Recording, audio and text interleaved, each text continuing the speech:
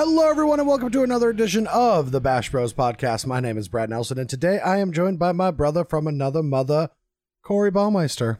How's it going, bro? Well, hello, Brad. I'm doing pretty good. You know, no complaints from me. Got out of town with my loving fiance last weekend for a little getaway, and now prepping for my first world championship. So I cannot complain about my week, I must say. Yeah, it's really exciting. You've been doing this commentary gig for a few years now, and your dream was to always work the big show. So you'll be commentating the finals, right? Yeah, no, I didn't quite make it that far. I'm the entry level of this commentating job, and I'm not going out to Hawaii or anything, but this is still pretty cool. Oh, hell yeah. No, I'm excited to see you can talk about what you're actually doing, right? Yeah, absolutely. I'm just like doing some deck techs, and I'm the limited expert and talking with Marshall and Paul a lot about the drafts and fun stuff like that. So yeah, it should be a lot of fun. That's actually exciting for many people, not me, but it's still exciting that limited is part of Worlds. Yeah. My plan actually is to do a co-stream this weekend, watching coverage, but during the limited portion, I was going to be playing all the new awesome decks that just got posted. But that didn't happen.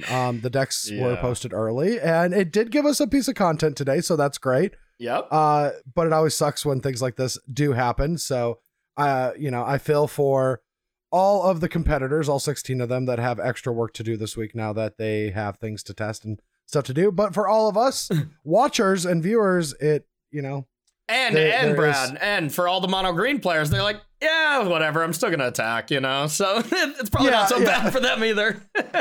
No, that is very true. But because it is the World Championship, we do have a special guest. Each episode of the Bash Bros podcast does have a special guest. And with this week being the World Championship, we wanted to bring in a previous world champion. Nice. Sadly, sadly though, Seth, William, Jensen, Paulo, Shahar, and Javier could not be here, so we got the other one.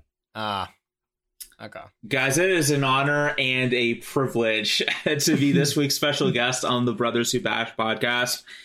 For the past 5 years and 1 month since I won the World Championship back in 2016, I thought to myself, Brian, you've made it, but have you made it far enough? Because there was one last frontier for me to cross. And that was being asked to be the special guest on the then still a figment in his parents' imagination Bash Bros podcast. And today I realized that dream. And today I become truly a fulfilled man. Well, I mean, that is great, Brian. And that is thanks to Corey Baumeister, a limited expert, not the format. You're welcome. And Brad Nelson. Brian, that was one of your best intros on this podcast that I've ever heard. I mean, we should just close it here, Brad. Just, let the man take his bow and go on from here. We are also that you're here. That cut out. No, we are didn't. That you're here, man. It's that part cut out. I mean, we've gone too far, right, Brad? I think we should just probably continue the episode, get started. Yeah. No, we've got a lot to do, Brian. So we are very that you're with us today, and we look forward to hearing your expertise when it comes to winning a tournament full of limited and standard. Yeah. Cut out. And it hey, also Brian, let me stop you for a second. And just remember, everybody, this podcast can be found on Podbean, iTunes, Spotify, and Stitchers. Sorry, Brian. Don't forget also, Corey, don't forget we also have a new patron, JP. Thank you so much, JP, for being a patron of the Bash Bros podcast. If you would like to support our show and endeavors, you can do so at patreon.com/Bash Bros podcast. More on that at the end of the episode when we talk to our casting crew. Yeah, Brad, I would also say, I think JP is the most important special guest we've had, today on this podcast. So really huge thanks to JP. The best that we've announced at the very least. Yes. Yeah, for sure so far. Yeah, I would have to agree. Yes. Oh, and don't forget that you can now find our awesome Mario-esque Bash Bros art on sleeves. You can go find that in a link below if you go on Podbean, iTunes, Spotify, or Stitcher, and you'll see a link to our merch store. So check those out. They're really cool. How do I not even have any of them? That part didn't cut out. Well, you haven't come. You didn't grab them when you came and visited for that 1 minute when you took stuff from me. Oh, that's fair. That's fair. Okay. Your stuff. Hey, some of it was Brian's. And lastly, Corey and I have something awesome to announce. We are both now sponsored by Mana Traders. And this month's Mana Trader series will be standard on the 23rd and 4th of this month. So if you have a Mana Traders account and want to compete in that, queue up. We have bounties on our head, so if you beat us, you'll get additional prizes as well. And if we beat you, we get to keep them. So we're going to do our best to do that. But we also do have Brad, 2 promo codes. We got to test for that too. I mean, we cannot let all these people that have been dominating these Mana Traders event just owe to us both. I mean, one of us is fine, but let's try to kick some butt. Oh, and I agree. And if you are interested in try Mana Traders yourself, I do have a promo code called FF Freak. Well, I have a promo code actually better. That'll get 15% off your next 2 months. We actually share the same promo code called FF Freak. No, his is broken. It's Corey B, actually. That's the one that gives you just the best 15% off. It's the #1 value amongst all other streamers. Yeah. Hashtag Team FF Freak. But yeah, that's it for the intros. Again, Brian, it's so that you're here. Yeah. And I would like to also announce that I am not sponsored by Mana Traders. Oh. And the code BBD does not work. You will receive a 0% discount. They actually add money. They actually add a little bit of dollar onto your bill if you type in code BBD. Yeah. It's 15% more money. Exactly. Yeah. It's a 15% extra charge. It's just an charge. You get no benefits. You actually get less card value too that you can actually rent as well. It's down to 7 tickets. They downgrade your account. You only have a select number of cards you can choose between. Chief among them is Hero Precinct 1. Yeah. Modern Horizon Lantern 2. Control. You can check out Lantern Control. You can check out that Esper Modern deck that has plays on burial rights. There's 6 decks you can check out. Yeah, Modern Horizon 2 is not available if you type in promo code BBD, where it is readily available if you use promo code Corey B. Yeah, exactly. Oh, that's too good. That's too good. But yeah. So that tournament series is going to be a lot of fun. I can't wait to play in that. And then the week after that is SGG Con. We have tournaments, man. Oh, yeah. And then I'm going to Vegas, too. So I'm going to play in that modern event as well. Well, have fun with that. I am not going to get caught dead on an airplane in Vegas. Vegas and COVID are like 2 of my least favorite things. Putting them together, oof. Well, not COVID at the tournament. Because the tournament, you have to be vaccinated. Yeah. And that is a huge boon. But every fucking where else in Vegas, that is not the case. And I am deathly scared of it. Yeah, that is a good point. That is a good point. I agree. Yeah, but the tournament itself, I like that. Same with SCG Con, you have to be vaccinated. I probably wasn't going to go to the invitational, truth be told. But then they had the vaccination only, so yeah, I don't like any tournaments without vaccination right now. I totally agree with you. Yeah, it's just too much. But anyway, this tournament, it doesn't even matter because it is online and Worlds will be the first digital Worlds of all time. Which is really cool. So, the World Championship is also, you must be vaccinated as well. You're in a room with 16 players. It may be a digital room, but still, you better be safe. You're in a Discord. Sorry. Yeah, exactly. You're in a Zoom call with 16 other people.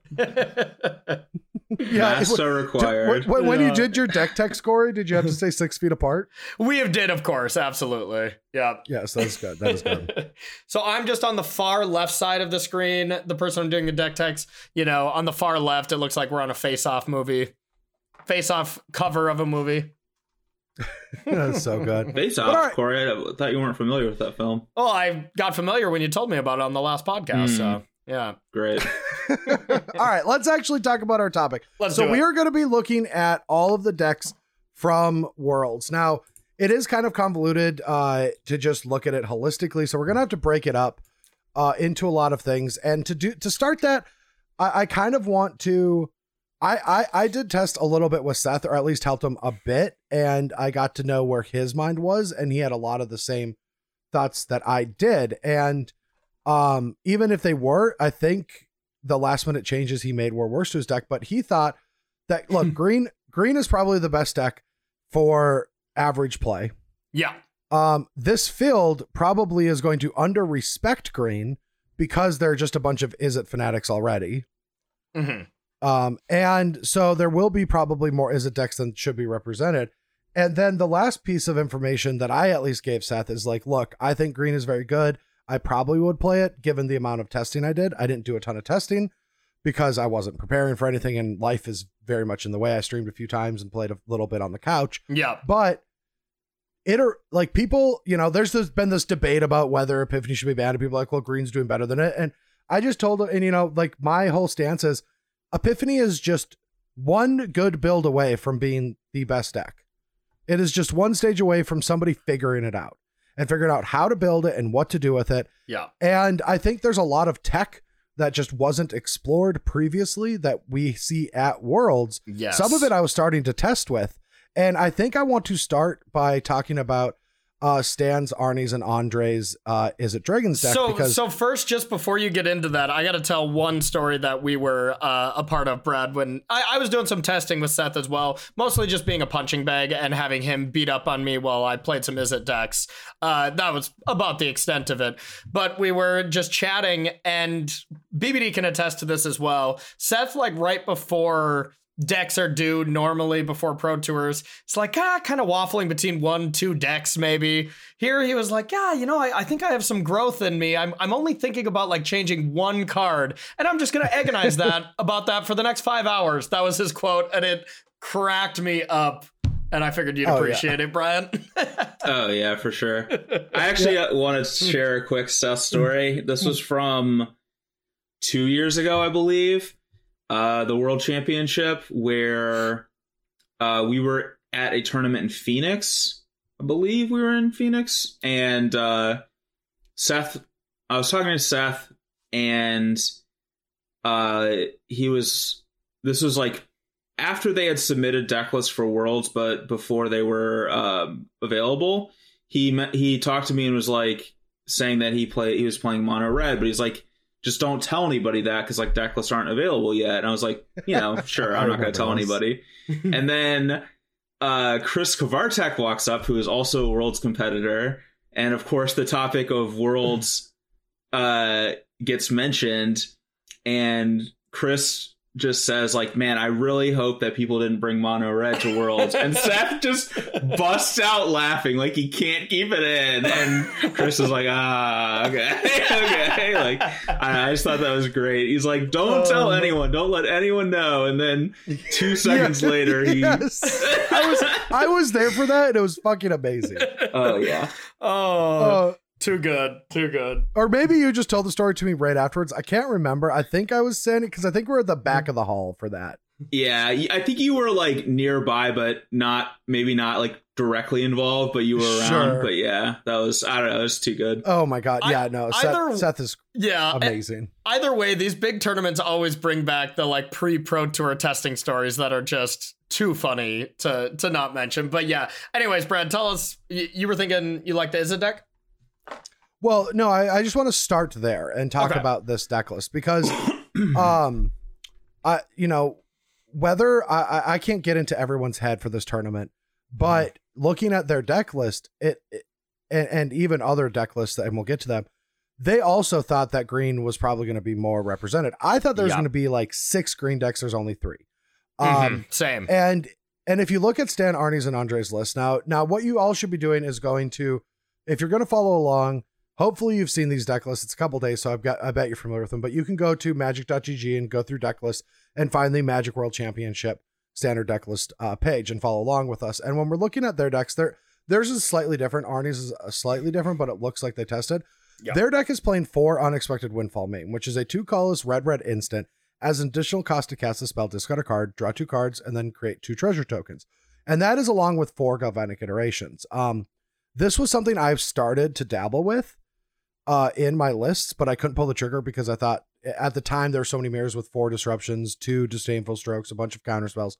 Yeah. And it didn't feel great, but that's the best plan you can have against green, because one of the biggest problems with these Izzet decks that a lot of people are playing is you don't have time usually to play your draw spell, but here your draw spell is ramping you to the 8 mana needed for all runs plus Galvanic Iteration. And if you ever iterate and then windfall, you're just getting back the mana and just drawing 2 cards off of Yorgo Vanek iteration. It's kind of disgusting. Yeah, because I mean, it's always been insane to copy the cathartic reunion type of effects. Like whenever we've seen decks do that in the past, it's usually been something sweet. Now you get to play iteration that also just copies your removal spells as well. Like, yeah, this deck is really interesting to me. Yeah, and now Unexpected Windfall is not that great in blue mirrors, especially if there's a lot of counter spells, and that's something that they did. You know, they have 2 Test of Talents main, a third in the sideboard, 2 Malevolent Hermits, and then they've got 5 dragons, which is really cool. 2 Stormbreath and 3 Smolder, or 2 Goldspan and 3 Smoldering Egg. And I was even starting to dabble with a few Goldspans in the sideboard, and they are pretty good because sometimes you just need to transition a little bit. And a Goldspan Dragon, even against a green deck, can be absolutely devastating when you're on the play. Oh yeah, Goldspan Dragon into attack, have Burning Hands is so good. And that's the one thing I was always thinking with these turns deck is the creatures for game 1 always walked into the removal that other decks had, you know, like Blizzard Brawl from Mono Green or whatever. But then it's pretty awkward because the next game, these decks usually take out that removal spell. So I always felt like the creatures belonged in the sideboard as well and have a little transformational plan. Now in an open decklist tournament, it's not as valuable, of course, because, well, they're going to leave them in. But I still think that is a good plan because you can't leave in all your removal from these aggressive decks, you know? Yeah, and they could also upgrade them into the Tangle Traps as well, if anyone played them. Yeah, that's true. The only thing that worries... Oh, sorry, go ahead, BBD. I'm just gonna say, I like that like all these decks kind of have like some deadish cards for the variety of matchups that they'll play. Like, you know, Test of Talents in the main deck, like you don't want that against mono green or whatever. And then looking at mono green, like they have like Blizzard Brawl in the main deck or whatever. Yeah. Like, yeah, like, and that and yeah, but even like the Test of Talents here, like with 4 Unexpected Windfalls, you can get more aggressive because other lists played Disdainful Stroke, but it's still not that good against green. Whereas this is at least something you can pitch to Windfall, which is actually awesome. Yeah, Windfall seems great. Yeah, especially in the green matchups, but it will suffer against other mirrors, especially counter-based ones. But yeah, I do really like that they came designed for the aggressive matchups, and I do like their list there. But I think we gotta now address the elephant in the room and scroll on our page down all the way down to. Are we doing my favorite deck? Should I call it what you called it? Probably not, but that's how excited I am about that deck. Yeah, this is. Okay, well, its official name is Big Dick Grixis. And and that's played by Matt Sperling, Yellow Hat, Ely Cassis, and Jan Merkel. A 4-person team and a 6. Like we played 4 people, Brian. We tested 4 people, or I did back-to-back years, once with you and once without. When the field was 24 people, and I thought that was excessive. They did 25% of the field. That's just outrageous to me. That's a lot. That's a lot, but they all tested together. They all qualified, so they went with it. And to be honest, like, and now I have barely gotten into this. I have not played many matches with it because it, you know, like we haven't had a bunch of time. I will in the near future, but they might have deservedly so just have the best deck in the tournament. Now, for those of you who are looking at this, this is the Grixis version of Alrund's Epiphany that's running Lear and the Celestis as 2 unique cards. I was testing the Celestis early, just 1 copy, and I liked it. And I've seen Lear in blue-black control decks, but never in the Epiphany deck.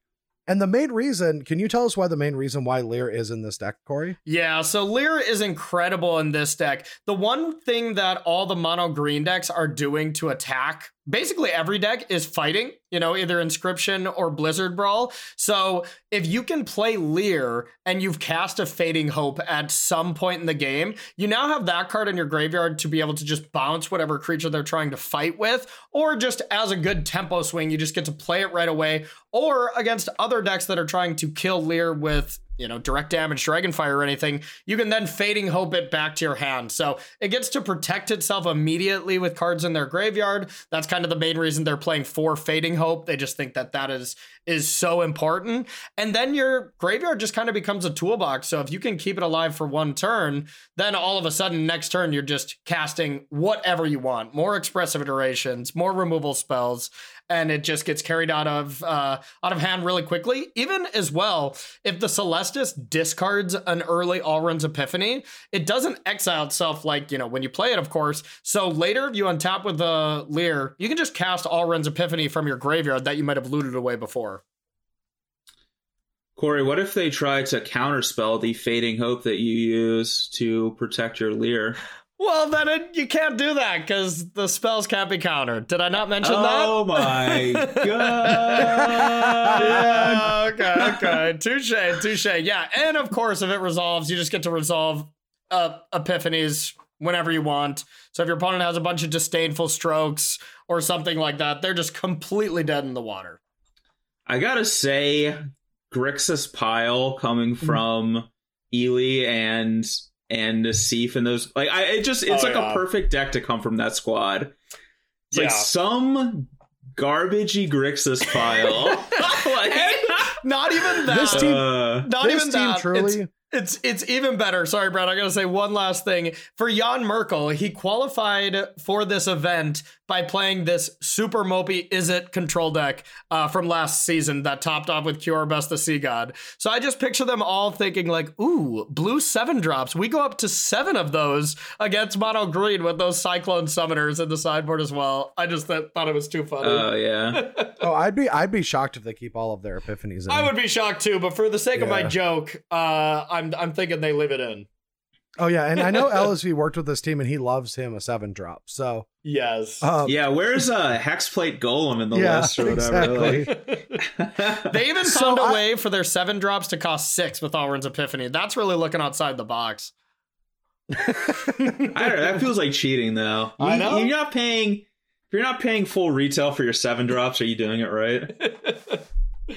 Oh, but I love this deck, bro. I love it. Yeah, I have 2 things to say. One is just to tip the yellow hat at this team. All season, they brought a lot of interesting decks, and they dedicated a lot of time and work and energy into Magic. And it really showed deep into the season where a lot of people were just picking decks. I don't know. My motivation, I know, wasn't there. Yeah. And it wasn't the easiest year with personal and Magic professionally to care. You wanted to care, but the mind is an amazing place, and a lot of people struggled, but this team consistently worked hard and brought a lot of cool decks, and they're topping the season off with, honestly, I can't tell you if it's good or not, but it looks like a masterpiece. And I really want to get into why I think that, because it does also just look like a Grixis Pile. Yeah. And, I heard that Ely was the mad scientist behind it. And I did a whole season on the SCG Tour testing with him. And then, I saw firsthand that dude is a workhorse, and so is everyone on that team. So if they win this world championship with this deck, I would not be shocked at all. And it's definitely my favorite to win. It's definitely a cool deck too. If it there have been less cool decks that have won world championships than this thing. So not that it matters how cool your deck is if you win, but like a collected company deck, that would be super lame if you do that. It's just like, wow, you played creatures that cost 3 or less, Brad, wouldn't you think? Yeah, of course. Yeah, that's garbage. And an Eldrazi strategy. Well, yeah, that would really diminish the trophy a bit, I would think. But I don't think that's happened yet. So okay, it doesn't ring a bell. So I actually want to talk about this deck, because I think it's a little early to say this, but I'm going to. I think it's a deck building masterpiece. Me too. And the reason I think that is not only is the Leer and the Fading Hope, right? You get to that, and you're like, okay, this is cool. And you get to the Celestis, but if you look at the deck, it's got a ton of 1-of spells and one Smoldering Egg and all these things. And what it really does, it showed to me is there's this theory, this truth that I've been realizing with Magic for a while, which is the difference between the best version of an effect and the second best version of an effect. The margins are really slim right now in Magic because so many things are so good. Like we were talking about Burn Down the House and Saga of Battle of Frost and Fire, right? And we have arguments between 2 counter spells or 2 sideboard threats all the time because they're so close. But there are diminishing returns. Like drawing the second, not drawing a Smoldering Egg in a game isn't going to hurt you. Drawing 1 probably is going to help you. Drawing 2, probably going to be bad. Yep. And so, when these diminishing returns aren't there, or when the diminishing returns are there, but the cost of not playing 4 of cards isn't, then you get away with things like this, where all their removal are close, but once they're all in the graveyard, or once there's a combination from the graveyard, you have more options. Yep.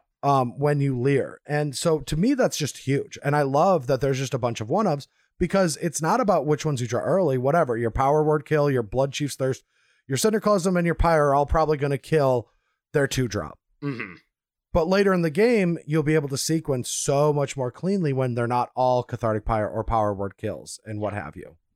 No, that is super well said, because that's exactly just how it looks, how it plays out. The one thing I will say that this deck could have a little bit of a rough time with, that maybe they weren't as prepared for based on looking at the list, is the mono white deck. Like, it goes so wide and they don't really have that many sweepers.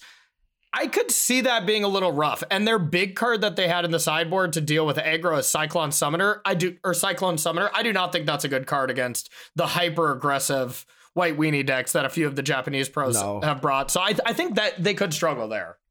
Yes. Yeah. And we can actually transition into that. Because yes, this deck looked designed for a Alrund's Epiphany and mono green filled, but late into testing in the last weekend before decks were due, mono white started gaining popularity. It won a Magic Online challenge, and it was just getting a little hype. And maybe this team just thought that they were so close with this deck list, they liked it, that they maybe made a few changes for that. But it doesn't look like they really respected it. And honestly, Brad, I've been saying this for years. I think you can back me up on this, is these creature decks that are converted mana cost 3 or less are so good for Worlds fields. And it's just, a really high skill level to play these type of small creature decks that you just have to play perfectly, so yeah. Was this another Coco joke? Yeah, it was a Coco joke. Oh, okay. Yeah. I totally missed. I was zoned in. I totally missed it. Ah, dang it. Okay. Sorry. I can repeat it, y'all, if you want me to do it Oh, again. no. Okay. That's okay. We got the gist now. Yeah. Okay. Yeah. Well. So we've got Ray and we've got Ikawa both playing mono white, I believe, and then we've got Mori playing a very unique.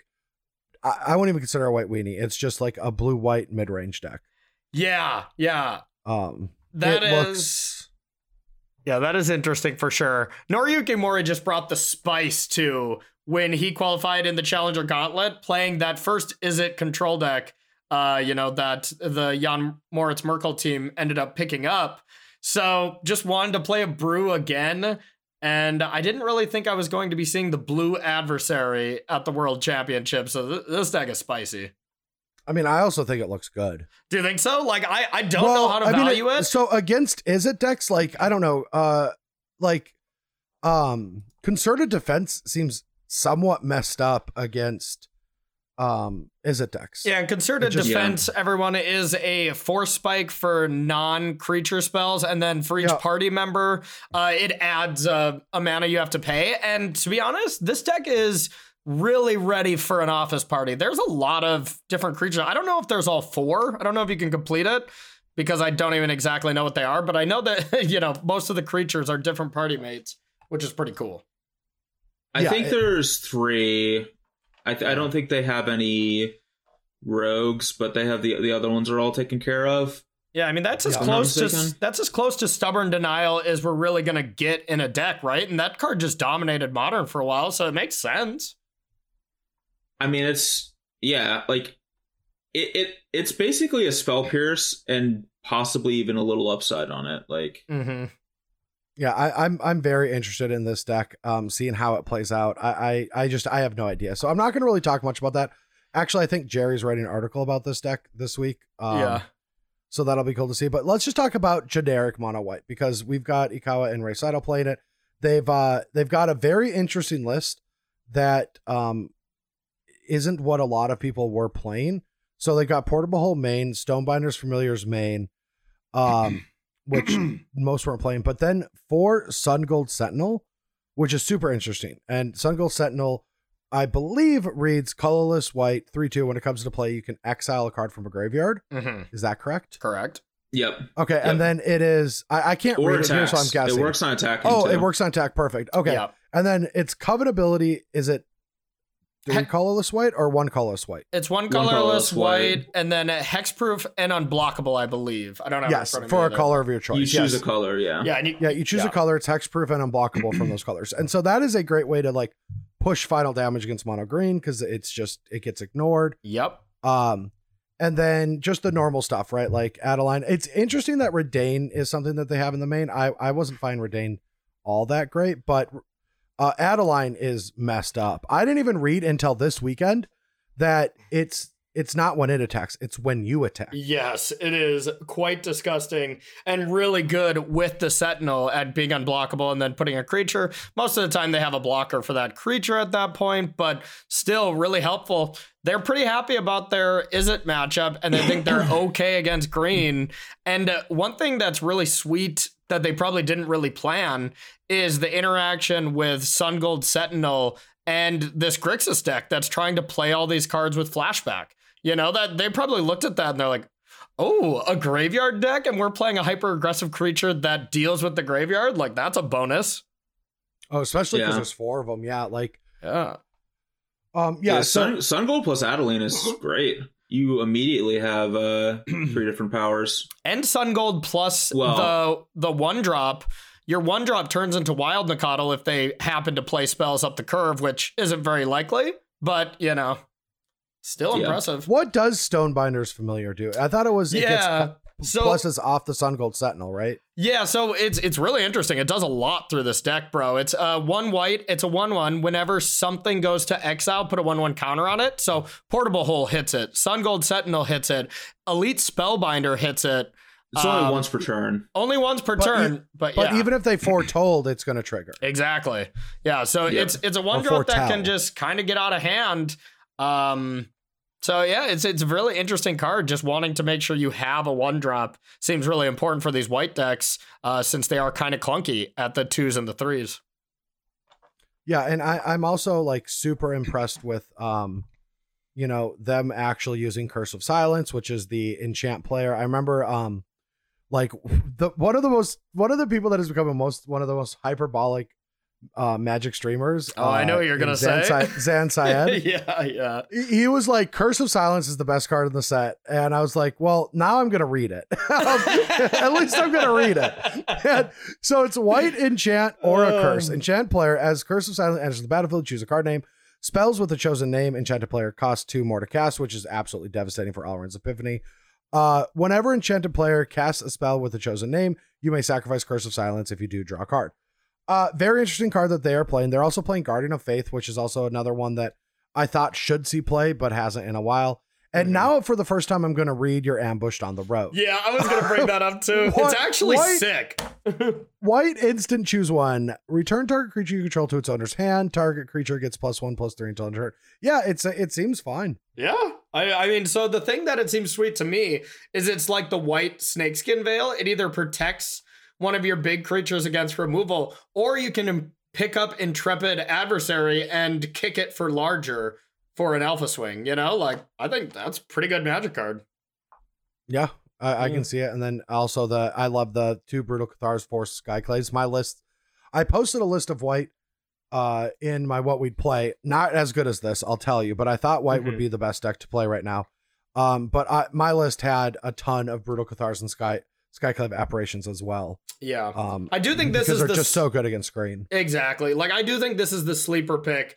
Like, I put Grixis as the deck that I think is favored.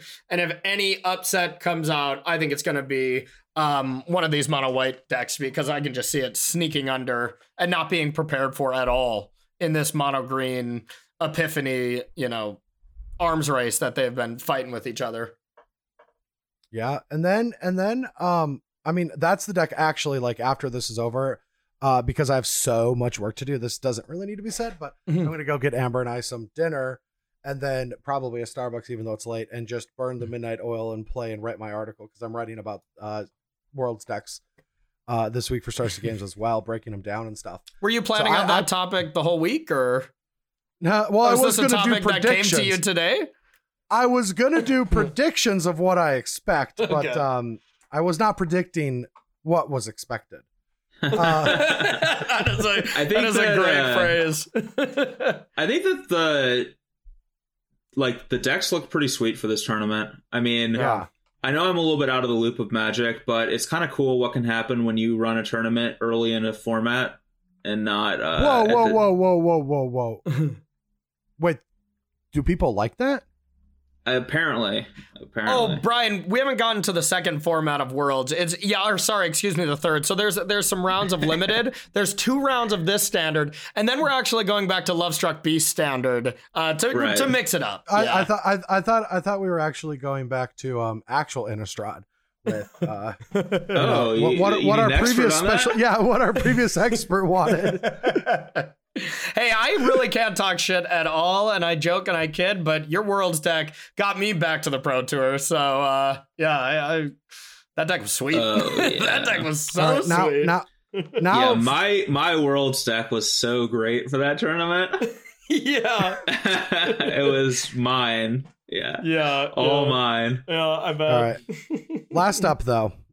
What's up? We have to talk about, we've got 2 more decks to talk about, but I want to keep us on course because late, like Saturday night, I started wanting to work on these Gruul Splash Blue decks. I just thought they would be good. Man, yeah. I really did Seth a dirty by just having an absurdly busy and stressful life outside of Magic lately, so I couldn't help him all the time because I was just on the cusp of thinking that this deck would be very good.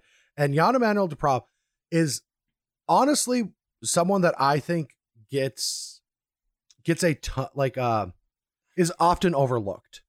Yeah, he is phenomenal.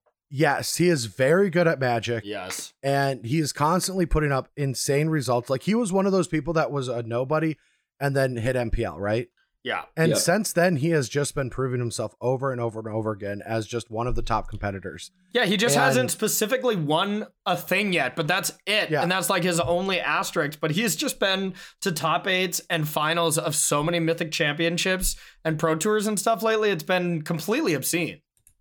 Yeah, and I love his list. Now, he is playing Gruul Splashing Blue for 2 Negates main and 2 Disdainful Strokes in the sideboard. Mm-hmm. But what I want to mention is he's actually still playing the Prosperous Innkeepers to fuel just a much more accelerated deck and only playing 2 Reckless Storm Seeker, which I thought was low. I always played 4, but it might be correct to play less. Mm-hmm. But the main thing I want to talk about is Moonveil Regent, because that's a card that has not gotten a lot of love, and deservedly so. It's not the most hyped and powerful thing going on right now.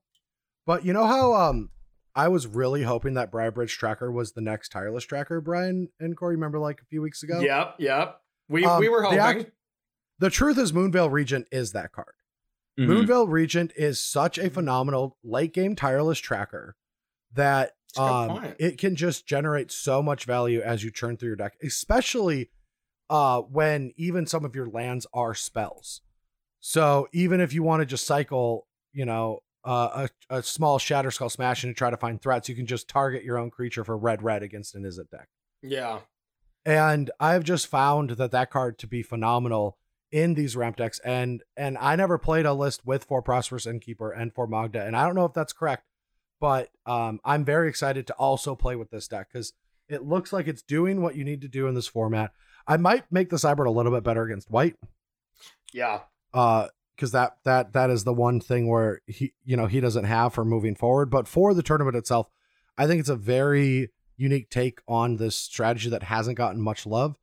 And I'm very excited to see how he does with it in a sea of these decks. Yeah. And even Grixis, these Dragonfires might be able to get one of those off guard. Yeah, and I'm not gonna lie, I'm the complete opposite about this deck. I do not like this deck, and I'll be happy to be proven wrong because I love Jan Emanuel Duprat, but I do not personally like his chances with this deck.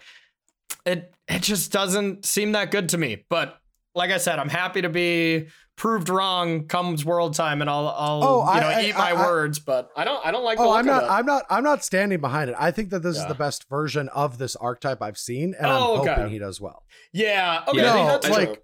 Like if you, I think Moonveil Regent. This looks like a good shell for Moonveil Regent. Like I just think that he's playing a bunch of garbage cards and he's playing a couple of big payoff cards, and he has a lot of mana. A lot of his cards are super cheap. I don't know. It seems like the style where Moonveil Regent would be something good. See, yes, for me, that what I think about this deck is I don't think it's doing the hyper aggressive things as good as mono green, and I don't think it's doing the kind of aggro control stuff as good as Izzet Dragons, and it's definitely not, as controlling as just like Izzet Turns with Epiphany and Goldspan Dragon or something like that. So I don't know if it just boils down to I don't like mana creatures in this standard right now, because I think you have to be really fast to affect these Izzet Turns decks. Otherwise, they just completely destroy you. But I just think you got to pick a lane in this early standard. You got to really, be a dedicated Epiphany deck or be a dedicated beatdown deck like mono green. And I don't like the middle ground, and that's what this is to me. But yeah, it is mostly aspirational, because like when you're saying this, I fully agree. Like one of the reasons I moved away from just Sparrow Sentinels, Magdas, and Prosperous Innkeepers in the first place was that I started realizing that you still have to draw these cards later in the game. Exactly. And it's not this big amazing thing. It's not like I had this revelation that this shouldn't be what I'm doing. It's just that I would play Magic and I would just flood out and my cards were weak. And that what I was ramping into wasn't that much better than what my opponents were doing for one less mana. Yeah, and look at this, bro. Like, I'm looking at this deck, and if it's staring across from a Leer, the only way that this deck can actually get it off the battlefield is one of the 3 Dragon Fires if you have another dragon in your hand. Like, that is not good. That is not good at all. That's gonna be rough. It is fast. Like, if this deck's on the play, you can Shatter Skull Smashing as well. Oh, you're right. Okay, all right. Yeah, you can Shatter Skull Smashing it, but that's also true. You can just smash them. And yeah, like that's the whole thing. Like like we just talked about this in the sense of White Weenie. Like the Grixis deck is designed to like bounce these big, mopey, big green cards, right? That because the deck's slow, it doesn't have 1-drops, but White does, and this deck does. And so if you get off to the races early on them, their bounce spells are inefficient. Especially if you're just dropping, you play a few extra early things. And so like they just might not have time all the time to do the things that they want to do. Whereas like mono green's clock is much slower than I would say like this deck's clock. Yeah, I suppose I would say this deck looks a little weak to sweepers. Like, I mean, you have like things like a follow-up dragon or whatever, but a lot of the creatures in this deck are very like weak on their own. Yeah, yes, that's usually and mana creatures with sweepers as well. Like historically, wouldn't you think, BBD? Yeah. Historically, like a lot of times these decks that play these cards that are weak on their own, but that have incredible synergy with each other, they will lose to decks that are good at clearing out creatures and generate a lot of card advantage. Yeah, like Hero Precinct, like Hero Precinct 1 decks against like Nissa ramp decks with Uro, something like that, Bad synergistic cards like Hero Hero Precinct 1, and then just good powerful cards like Uro. Yeah. But yeah, I'm not even gonna dignify that. All right, I'll see myself out. and well, I completely agree with you in that there's not a ton of wraths, and also when I'm even on the Izzet deck, like these are the decks I'm a little scared of, just because a counterspell goes a long way. Yeah, it seems big to draw one of those 2 negates, or Disdainfuls after board or whatever. Yeah, or Disdainfuls after board, and also after sideboard. Like I will say that Reckless Storm Seeker is maybe one of the most powerful threats to be playing against these Izzet decks right now, because they're so reliant on burning hands. Now the Grixis deck is not, but Izzet decks are reliant on removal that doesn't. Reckless Stormseeker kind of gets past. Yeah, that's true. It's a very, very powerful card against Izzet. I found it to sometimes just decide the games for me. Like if I just can't interact with it early, because also sometimes if you can't interact with it, like you kill their 2-drop and then they play that, sometimes you just don't have a play. and it flips and they play something else and give it haste and kill you almost, or put you at like 8. Yeah, and let's never forget that Reckless Stormseeker into Azeka's Chariot is still probably the most aggressive and powerful thing you can be doing in Standard right now. You know, that's still insane. It's just not being played by anybody but JEDs. So, yeah, I mean, this deck definitely has a chance, and there's 2 more Reckless Stormseekers in the board, probably for that reason. Yeah. Just not a good card that you want against green. Another concession thinking that green will be bigger. Yeah, and then I like trackers probably against green. He probably brings those in and then like copies clues to maybe go late game and just outdraw that kind of or style just of deck. block the chariots. Yeah, I definitely believe that that's the case. You can cut that and just try to go long with your regions and your gold spans. But yeah, so the last thing to talk about is green. Now, the only people that brought green is Paulo, Sam Pardee, and Seth Manfield. And truth be told, I look at their deck list. They do have a few arguments on things like Sculptor of Winter or Lotus Grubba. I personally have really liked Lotus Grubba, and I get the arguments. There's arguments all over the place about why Sculptor is better. But when I'm actually playing the deck, one of the things that I've liked the most out of mono green is that you can play like a 2-drop, and then so like if you have the Chariot, you can play Lotus Grubba on 2 and try to ramp normally. Or if you don't, you can play 3 2-drops, and your first 2-drop doesn't have to be the Mana Accelerator. That is a really nice thing. I would agree. And then you got the flip side of Sculptor of Winter being better when you play like your 4th land and you have Inscription, where you kind of want that to be an instant threat, where with Cobra, it's pretty awkward to have it as a sorcery. And, you know, you can do some other decent things. You can untap some lands that have like old growth troll stuff on to be a little extra rampy. You can untap Faithless Havens to do some blocking. So there's few little things that don't come up a lot, but it's also a snow permanent to help for Blizzard Brawl. I don't know how big that is, but I guess that is a thing. Yeah. I've never even considered that. Yeah. Because all your lands are snow.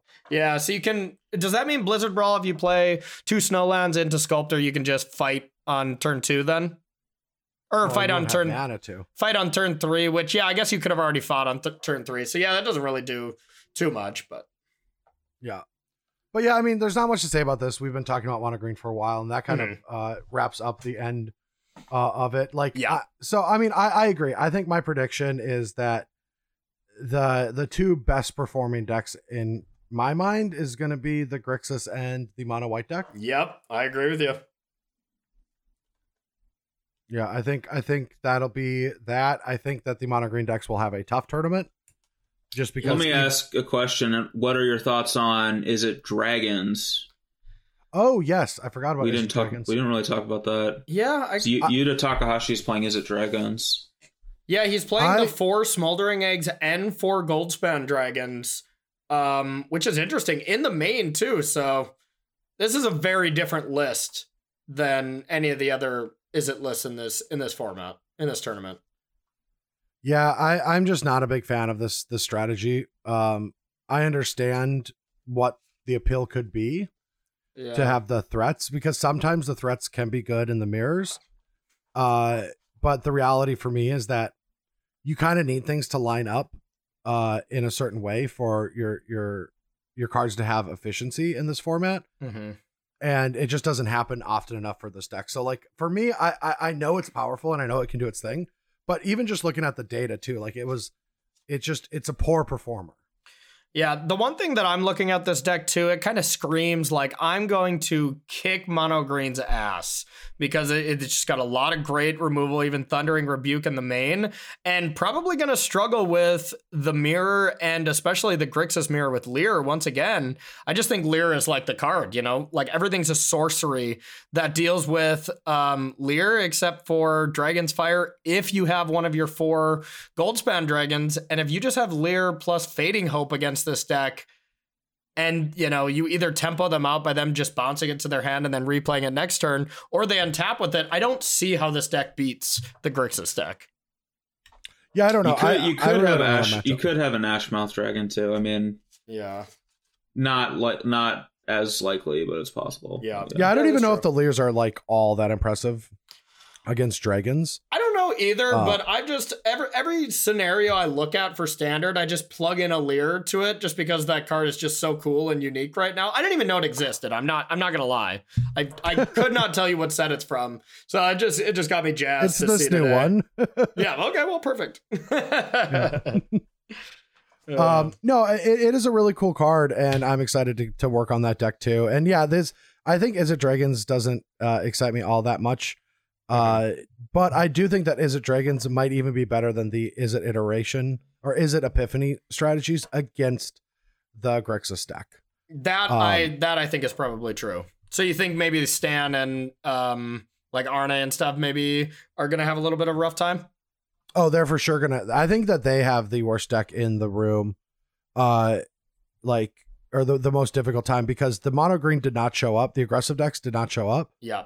And even the ones that did, like, they don't have the exact cards they want for white, right? Like, they don't have all of the whatchamacallits, the Cinderclasms. Yeah, nobody's playing Cinderclasm, Cinderclasm in this thing. That's why I think mono white has a chance. But yeah, and even though the unexpected windfalls are superior, you still have to fight all of the other Epiphany decks, and unexpected windfall is not that good against them. Yeah, against aggro, it's still 4 mana to just do nothing that affects the battlefield. Like, sure, no, it is fine. It is exceptional against them, at least mono green. I mean, I can believe it, but still, it's like, it's not like it's completely destroying a battlefield or something.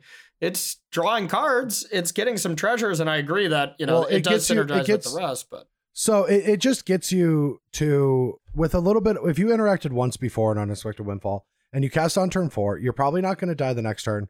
Yeah. And then you can use that turn trying to keep interaction up, do a divide, whatever, get close to death. But then what it's done is it allows you to have the mana to play a Galvanic Iteration and Alrund's Epiphany on turn 6, not 8. Yeah. And then you can start, after that turn, you should be able to catch up in a very impressive way. Yeah, that is a big deal. Yep. Especially with 4 Galvanic Iterations, like that is a large number of them as well. Yes, so. they are planning on copying Demon Bolts, yeah, unexpected windfalls, and Epiphanies. And that's the thing here. Last thing I'll say about this before we wrap this episode up is we may be, looking at some decks like, I don't know about this. All these decks have something really, really cool and some unique aspect to them where I think if any of them won the tournament, I wouldn't be too shocked, So it's all a thing of inches, and I'm proud for us to eat our words next week after, something we didn't expect wins. Dude, I would love if Mori wins with this blue-white deck. I haven't played with it. I'm not going to insult it. I'm just going to say that what I'm saying is not to insult this deck. Yeah. It is that it is so far removed from what I understand about Magic right now. Yeah. In this format that I can't make an opinion on it. Like, it could be very good. It may be. That's why playing a few matches yeah. is very important. But like Legion Angel is not a card I'd look at and be like, I need to play with that. It may be the craziest story of all time if he wins. Do you know the whole story with Noriyuki Mori? Mori just started playing. He started playing 2 years ago, okay, and made it all the way to the Challenger Gauntlet where he got a spot by playing his own brew. And we looked at the stats and did the math where he played so much Arena within those 2 years that it was like 6 hours a day on average, and granted it's through the pandemic and stuff too, but and then he was just interviewed later. He's like, yep, I pretty much just studied, ate, played Magic, went to bed, repeat, through the pandemic, and just became a sick Magic player, and now made it all the way to the World Championship, year 2 of him playing. Says that he has not really played limited at all. So that is going to be the aspect that is going to be a little tough, is drafting against literal the best people ever. And he's played mostly standard. And that's the same with Keisuke Sato as well. Both of them were just arena championship players that played nothing but standard. So it's going to be an interesting event to see, if they can pull out some limited wins as well. That's a really cool story, though. Isn't it sick? It's awesome. And then after the Challenger Gauntlet, that Izzet deck that he created was picked up by Jan Merkel and the rest of the team with them. Like Luis Scott Vargas was on the team, and they changed the list, added 20 cards and a Yorion, which just genius. And, and then qualified through that event as well, all through Noriyuki Mori's list. So it would be the coolest story ever if he won this event. I gotta say, I am rooting slightly for Jan Merkel because we both we shared a special moment in an earlier tournament last year where we were the only two people playing a deck. And when the lists were made public and he saw that I was the only other person playing the deck, he did like oh God, when BBD is the only other person playing the same deck as you. And then both of us did bad. So Yes. Oh, that's so good. So I got to root for him for that because that was great. So that is so good. Yeah, it's gonna be all right. good. Well, that is going to do it. It is going to be awesome. Coverage starts on Friday morning. I do believe Limited's first. Yep. Draftaroo first. Draftaroo first, and then we'll go into Constructed. What is the structure of this tournament, bro? So it is 3 rounds for draft, and then 2 more rounds of standard, no cut, and then you switch to the next day, and then just 5 rounds of standard, and cut to your top 4. There'll be some playoff rounds. Oh, just one draft. Yep, just one draft. There'll be some tiebreaker matches. You know, like if there is a tie for 4th and 5th, it doesn't come down to tiebreakers. You got to earn your spot. And then the top 4 plays in a structure. So it's going to be pretty sweet, but only 10 rounds because it's only 16 people. So every round is going to be pretty crazy. So when you said they played 5 rounds of Eldraine Standard, you lied to us? Yes, I did. Sorry. Wow. How else were we going to get you on the episode, buddy? Yeah. Had to bribe you. That's fair. I guess. All right, and that about does it for the episode. So let's just wrap it up with the casting crew. Now, the casting crew is our most loyal supporters here at the Bash Bros podcast. And if you want to be a part of the casting crew, you can go to patreon.com/Bash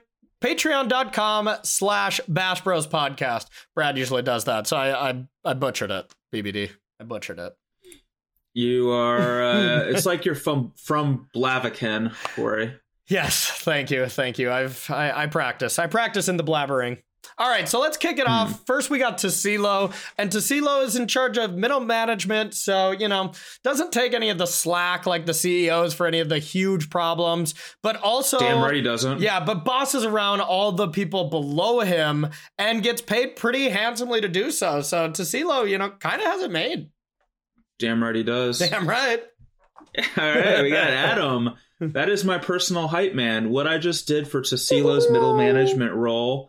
That's what Adam does for me when I'm taking a shit, when I'm brushing my teeth, when I'm staring at a wall forlornly for hours at a time. Okay. That's what Adam does. Yeah, probably not the best when you're watching football and just trying to relax and Adam's just yelling about it, huh? But you know what? That's okay. Not the best at all. When the Vikings are playing horrendously and losing to the Browns, not the best time. But you know what? What time really is the best time for that? Yeah, Brian, don't check your DMs on Facebook then, because I think I sent the equivalent of that in a text form after the Vikings lost as well. So yeah, don't open that, okay?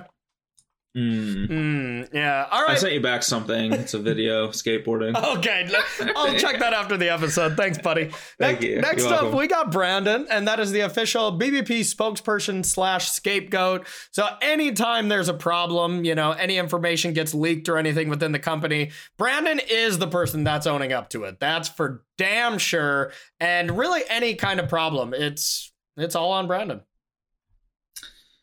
All right, we got Steve. That is our Bash Bros task rabbit. So his job is to put things together. However, Steve couldn't put me back together after the savagery I had to deal with from you two buffoons in this episode. Hey. So I don't know, a little bit of a misnomer there. Hey. I'm still broken. Sorry about that. I was kidding about Collected Company. Collected Company is the shit. I had to get my jokes in where I could. But were you kidding about the world's thing?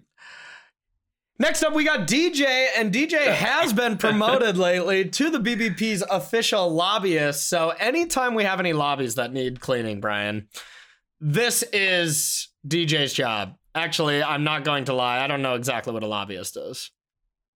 His job is to confront Kirsten Sinema in a bathroom to get her, instead of passing legislation that the majority of American citizens want, his job is to make sure that she doesn't pass that so that our personal goals can be met at the expense of the American people. Okay. Sounds like a lovely job, question mark. It's horrendous, but someone's got to do it. Someone's got to do it. And we thank DJ for it every day. We do. All right, we got Bino Gatista, who was originally supposed to be this week's special guest, but I was actually caught on camera at a bar making disparaging remarks about the Bash Bros podcast. And Bino's currently dealing with the media fallout from that, and it would not have been prudent to have him as a special guest this week. Wow, after all the many weeks in a row that we've been trying to get Bino as our special guest, would still say that, and at a bar, at such a place, huh? Yeah, thankfully somebody was recording at the time. Caught it on video. Not all heroes wear capes. Just like S. Cerruti actually does wear a cape to the office as well. For the special jobs that S. Cerruti does. And that is our business analyst. So anytime our business needs to be analyzed, S. Cerruti's there in a cape. We thought it was weird, but we mentioned that on day one when S. Cerruti started. He just said, hey, I'm going to keep wearing that cape. I'll still do my job. And that's exactly what he does. All right, we got Wappa. That is the Lord of Puff Puffs, a reference to popular auto battler storybook Brawl. Slight note about Wappa is I destroyed him in a game of storybook Brawl not but a couple days ago. Really? That's funny because actually a story about Wappa, I completely destroyed him on the ladder when we were playing a match of Magic like within the last week as well. So sorry, Wappa. Actually, we love you. Change your name so we can't call you out on the podcast if we do battle, Yeah. I actually defeated him with a strategy that's called Scam. Because the entire point of the strategy is that you scam your opponent with worse units than what they have into winning. Wow. And that's exactly what I did. I scammed the shit out of him. Well, I scammed him by teaching Wappa a little bit of math. I did some dividing by zero, and then I copied some all runs epiphanies and attacked for 22 damage points. So it was... not very nice of me. Seems that the only person who needs a math lesson here is you, Corey, because you're not allowed to divide by zero. It's just zero. It's undefined. Oh, touche. Well, if my math is wrong, we have one person to blame, and that's Adham. That's our ghostwriter. He wrote all of this about me not knowing how to divide by zero, not knowing what a lobbyist is. All of these things that seemed rather strange for a 30-year-old individual was actually written by Adham to kind of spice up the show a little bit. So great work by him once again. Adham was Corey's North Dakota education teacher. Yeah, he was your AKA he's your elementary school teacher. You mean there's a title for that already? That's my personal scapegoat. Is the Mandan education system? All right, we got David Watt, and that is the special guest screener who. What a job he did this week, pulling in reaching above your station, people talk about sometimes, but the Bash Bros podcast really reached well above their station to pull in a former world champion of this game. Yeah, to be on this episode. Yeah, David Truly was legendary. David was reaching above his station at the first 6 special guests that he tried to contact, and then just lived at the baseline, when we finally got our special guest here. But anyways, that's next up. We got Paul Sarowski. We need to start drinking more soda, man. Yeah, well, it's actually probably good that I'm not drinking soda right now. Yeah. But I wish that I was, because I love the cold, crisp, refreshing taste of a not sponsored Diet Pepsi. Yeah. But I am looking at 2 empty Coke Zero cans as I speak. So honestly, it's just poor planning on my part. It's what they call a can jam, if I'm not mistaken. Oh, I was jammed. A nice reference. You still yet to play, right? You got to play whenever you can make it out to visit. No, I've played before. Remember, we came to the conclusion that Brad said you should look into Can Jam for when you go on a vacation with your family to the beach. And That's right. Then I was like, well, what's Can Jam? And you explained the game to me, and I was like, oh, yeah, I've played that game before on a vacation with my family at the beach. So no chance you'll be doing it at this next spot. Absolutely not. No. Yeah, okay. Anyways, Paul Kaskarowski. Now I'm just all butchering the names. That's BBD's wall staring photographer. Paul, I miss Paul's work. The pictures he used to post in the Discord were just so glorious, so very funny. I hope you grace us with another portrait one of these days. I'll hang it on my wall now that I'm a homeowner. True. Yeah. Get that framed. Yeah. Speaking of framing, Phil is somebody that we often frame for a lot of horrible things because we don't know what he does. Yeah. And so if something goes wrong and no one steps up, it falls under Phil's purview. So. Yeah, unfortunately, we already have a scapegoat in the form of Brandon. So literally, Paul continues to do absolutely nothing. We just don't. Sure. Wait, well, it might be something, but we just don't know what it is. So, yeah. It's probably nothing. It's probably nothing. Next up, we got Sultan Abasi, and that is our designated mana dork. And you know what? I guess this one's got to be sponsored by Siestas. Or, as I mispronounced it earlier today when I read the card, Cialis, to be taken twice daily as prescribed. And you actually just mispronounced it again. Celestis. Is it? Okay. Oh yeah, Am I wrong? Yeah, I was thinking that it's siestas. Isn't that when you like take a nap as far as a business day goes? Like you That's a siesta. That's a siesta. Yeah. So I thought it was first that, and then I read Cialis. Okay, mostly I just made that joke to people because I thought it was funny. And here I am making it again. That is a good joke. That is quality. See, whenever I make a good joke within a week, Brian, I save it for this podcast and then re-say it here because I don't have many zingers in my life.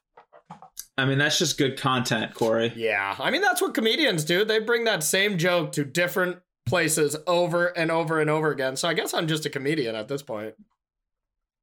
I don't see why not. Sweet. That sounds accurate to me.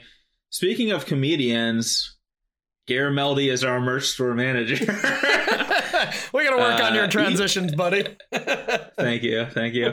And our merch store is a joke. So no, what are you talking about? You have not checked out our Bash Bros podcast thing today. Someone by the name of Philology is trying to get a playmat to be able to have it scribbled on by the Bash Bros at the SCG Con. So we might have sold our first playmat. That would be dope.gov. And it's all because of Gear Meldy. So next up, we got Patrick, and that is our office party coordinator. Patrick has been working a lot with Noriyuki Mori on all his party plans in his Azorius deck that maybe we're going to have a giant party with all of us after Noriyuki Mori wins Worlds.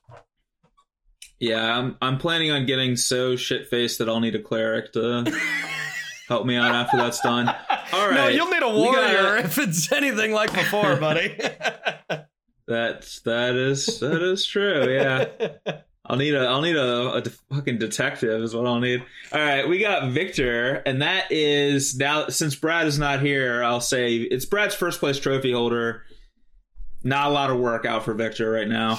Not yet. Almost like he's unemployed. Yeah, not after he's moved away and it doesn't have your World's trophy anymore. That was the main job, is holding that up since he stole it from you. Mm-hmm.